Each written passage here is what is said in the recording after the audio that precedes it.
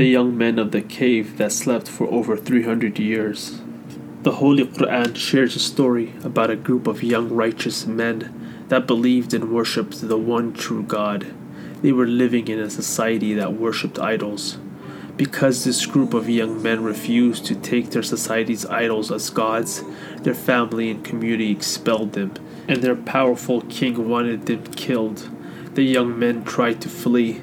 They fled to a cave in a mountain without much wealth, food, and resources. They realized if they find them, they would either kill them or force them to join their way of idol worship.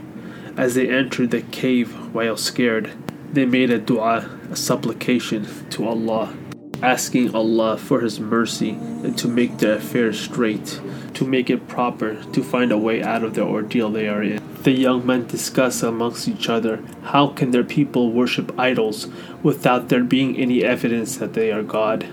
Allah the Almighty then gifted them one of His miracles, causing them to fall into a deep sleep in the cave for 309 years, along with their dog who sat in front of the entrance.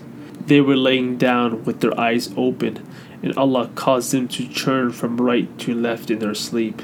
The sun helped aid and preserve their bodies as they sleep. When they woke up, they discussed how long they slept. They stated, perhaps we slept for a day or a half a day. Allah knows. They were hungry, so they sent one of them to go buy some halal food without causing any attention. They did not know it was 309 years later. So there were different people out there. It was a different society, and the society did not worship idols. One of them went down to buy food, wearing clothes worn 300 years ago. The young man from the cave handed his currency coin to the store owner, who saw the coin and did not recognize the coin, since it's now 300 years later, and they now use different types of coins. The store owner said, "You must have found some treasure." The bishop of the city spoke with the young man from the cave, who then brought the bishop to the rest of the young men in the cave.